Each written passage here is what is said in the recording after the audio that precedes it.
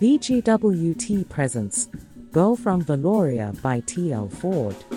Episode 2, Food Fight. Miss Jordan, the assignment is not going to complete itself, said Ms. Welsh. She sat at the front of the class wearing her oversized glasses and bold red lipstick that stained her teeth.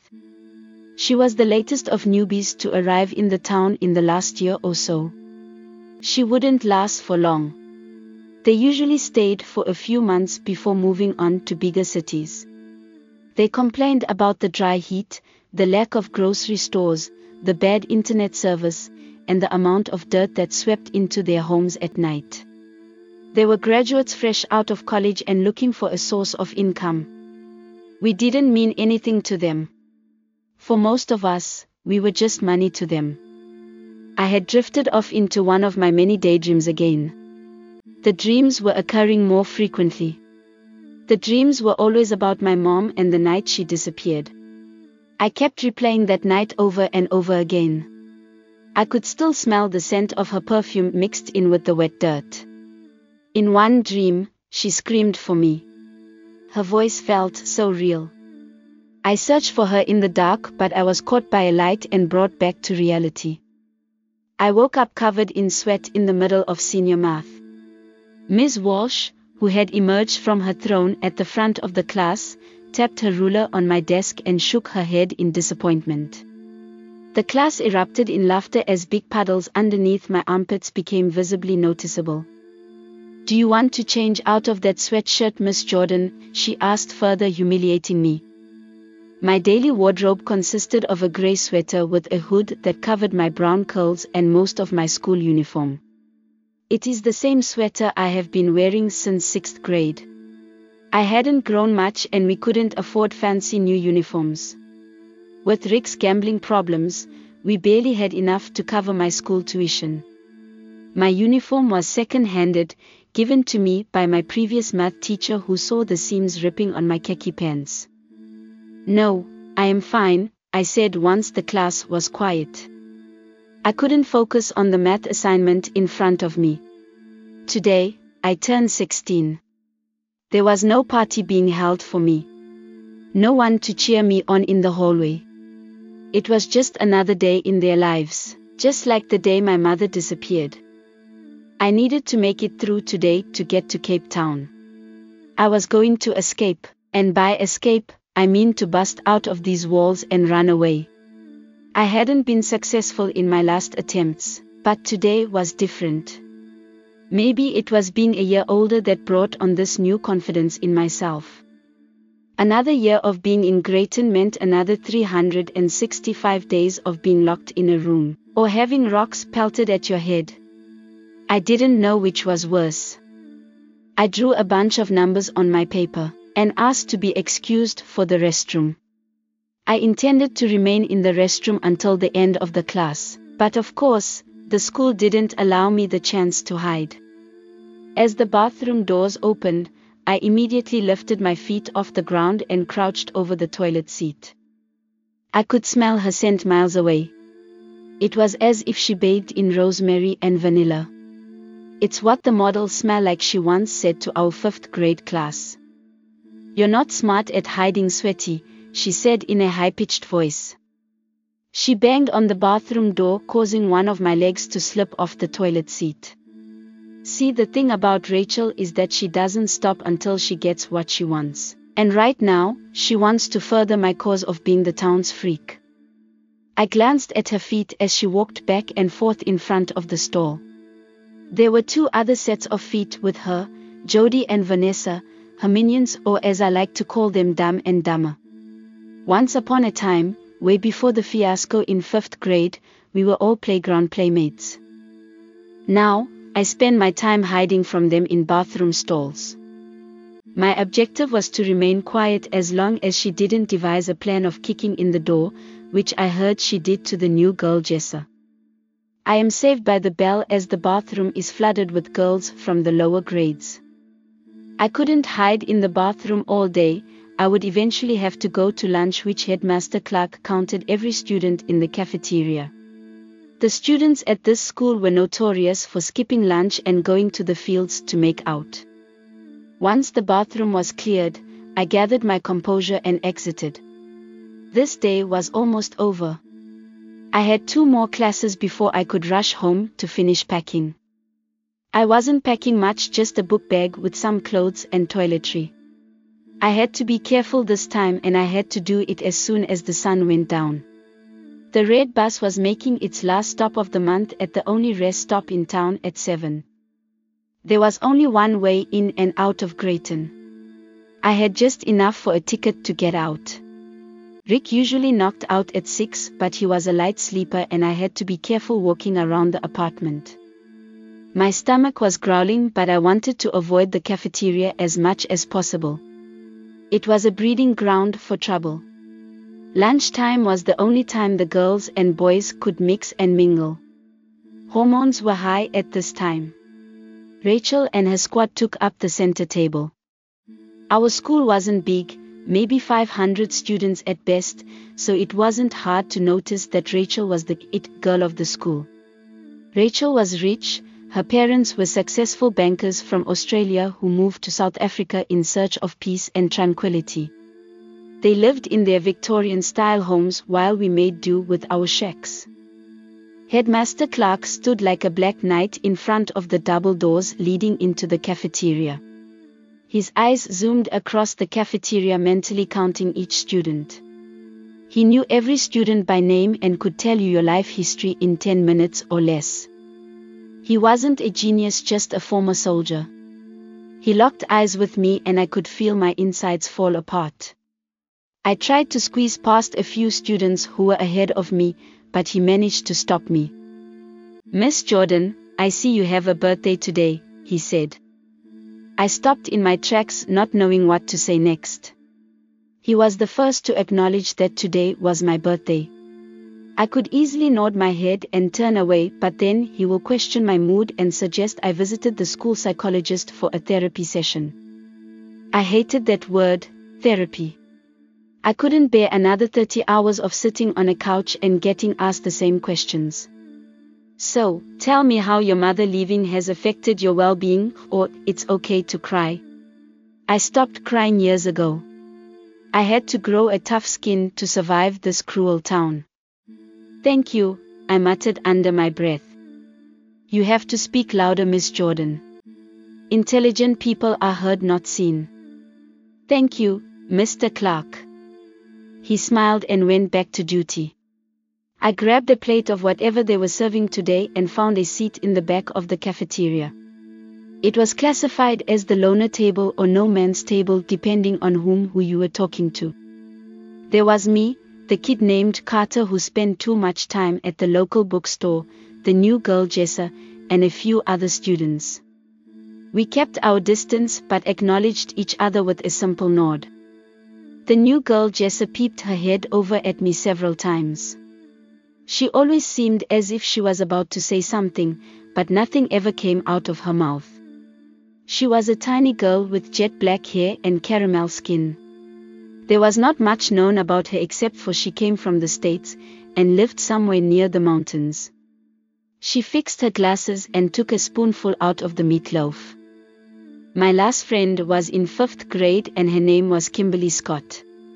Her mother felt sorry about what happened to my mother and decided to invite me over for dinner. Kimberly was bossy and insisted that I didn't touch any of her Barbies or her stuffed animals. She claimed I had alien cooties and that I could spread my germs to her special friends. Our friendship didn't last long as I had threatened to eliminate her with my special alien powers. Her mother wrote a strongly worded letter to Rick stating that I needed help. It didn't matter anyways, they moved that next summer. I mixed in the green liquid on my plate with what was supposed to be meatloaf when the eerie voice of Rachel appeared behind me. "OMG, I didn't expect to find you here," she said, hovering over me. I stopped mixing my food and attempted to stand up. Rachel and her group blocked me from moving any further. "I sit here every day, what do you want?" I asked. Rachel was up and close to my face. I could smell her perfume more strongly now, and I could see the tiny acne scars on her face that she attempted to cover up with 3 layers of foundation. I couldn't believe that only 3 years ago, I wanted to be her. That was a story for another time. One that could take me all day to explain. I had my justifiable reasons for wanting to be her, one being my mother. "I just wanted to wish you a happy birthday," I overheard Headmaster Clark, she said. She was standing there with her tray of food. All students had to eat from the cafeteria. No one could leave campus to get food from Grayton Diner. "Thank you," I mumbled. I needed to get away from her fast. She didn't speak to me without a reason. I calculated all the things that could go wrong in this scenario, but I never imagined what happened next to happen. "We have a birthday day present for you," she said. She was getting ready to shove the tray of food on me before the quiet girl Jessa stepped in between me and the tray. "Today's lunch is covered all over her new uniform." Rachel and her goonies burst into laughter as Jessa turned into a tomato. "You," I shouted at her. I looked around the cafeteria as people started to notice what was going on. Headmaster Clark doesn't notice the commotion, he's too busy talking to Ms. Walsh. "Food fight," someone shouted. A hurl of meatloaf hits Rachel in the head and then the cafeteria erupted in chaos. I don't have time to thank Jessa. I jumped to the floor hoping to escape underneath the tables. Food seemed to cover the entire floor. My pants' legs were covered in liquid goo and peaches. I make it to the front door, but a statue blocks my way. I looked up to find Headmaster Clark tapping his foot and scolding me. "To my office, Miss Jordan," he said. Great, another month of detention, I knew it. I picked food off of my clothes and walked slowly to the front office. Last year, I spent nearly every day in this front office. The secretary had my detention slips ready as soon as I walked in. I would get detention for the stupidest things such as not answering a question in class or chewing gum in the gym. Rick was furious because having detention took away from his trips to the casino. He threatened to lock me up longer if I received another detention. I was leaving today, so it didn't matter what happened after this. Mrs. Noah, the school secretary, smiled at me as I walked through the doors. She was the nicest person on earth. "Good morning, Miss Jordan. Headmaster Clark is wrapping things up in the cafeteria, have a seat." I take a seat across from her. Our school was small and old. The office was run down and hadn't progressed past 1999. Dust covered most of the place and the computer used by the secretary was ancient. It was the only private school in town and we had to make do. The African schools were much worse. I felt eyes watching me from my right side. I turned to see a boy about my age sitting on the other side of the room. I hadn't noticed him sitting there when I walked in. He had to be a new kid because I hadn't seen him around town before. He had a clean appearance with wrinkle-free jeans and a crispy red shirt that was bright against his dark skin. He had in the normal braids that I have seen all American boys wear. Once he noticed me staring back, he immediately looked down at his shoes. The computer made a loud noise as if it was about to explode. Mrs. Noah stands up with a schedule in her hand. "Mr. Bean, I have your schedule ready. The bell for the 5th period will be ringing soon. You don't want to miss it," she said with a smile. The boy stood up and took the schedule. He looked a little embarrassed, but then I remembered I had food covered all over me. Headmaster Clark stormed in minutes later and I shuffled into his office. I escaped the cafeteria fiasco with 3 days of in-school suspension. Headmaster Clark claimed he had a soft spot for me this school year. I went to change afterward. The only items I had in my locker were my gym clothes. The hallway was empty after the second warning bell rang for the 5th period. The empty hallways scared me. I hurried to get my clothes, But a sound down the hall stopped me. It was Jessa. Her locker was down at the other end. She stopped to look at me, and once again, she opened her mouth to say something, but nothing came out. She was still covered in the food fight clothing. I wanted to thank her again for saving me from Rachel, but before I could say anything, she scurried away. I take my gym clothes and go to change. I spent the rest of the school day trying to refocus on my escape plan. Today was my day. My day to finally leave Rick, Rachel, and my mom. Once the last school bell rang for the day, I raced out of school. My feet hit the pavement faster than I imagined. I dodged Rachel and her group by the entrance and took a left which would take me through the downtown square. Our downtown only consisted of a few shops, much of them abandoned due to our declining population. A few people lingered around the downtown square. The book nerd, Carter, rushed past me. The bookstore was new. It popped up last year. I had never been inside and thought a bookstore was for nerds and people with no life. It didn't get much traffic, just that boy. I heard it was run by a former college professor who went crazy.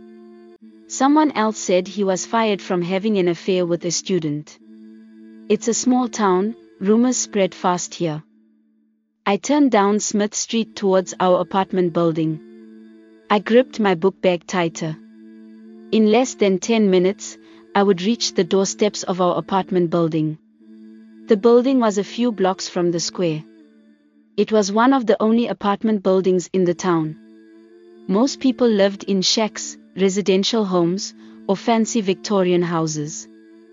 The mayor had plans of revitalizing the town. He wanted to get rid of our old trailer park and turn it into a housing community. He already hired a contractor to get rid of the tenants and put the houses up. Inches away from the building, I could smell the onions from Mrs. Silverman's apartment. My stomach turned upside down. I held my nose as I walked past her door and climbed the stairs to our apartment. I breathed in knowing that I only had to make it until 7 p.m. I opened the door to find Rick sitting on the couch with a can of beer in his hand. "You're late," he said in between sips of his beer. I walked past him to my room, but he puts his foot out to stop me. "You are late," he said again. He slurs his words. He was drunk. "I am not late. It's only 3:20. School let out 30 minutes ago. I got here as fast as I could." He rechecked his watch and removed his foot. "I am leaving tonight for the casino. But it's the 13th, I have a project due in a few days. I have to be there," I cried. In the process of going back to his spot, he turned back to look at me. "There's a $100,000 game happening. I need to get into the action," he said with a crazed look. He grabbed my arm, pulling me into the room.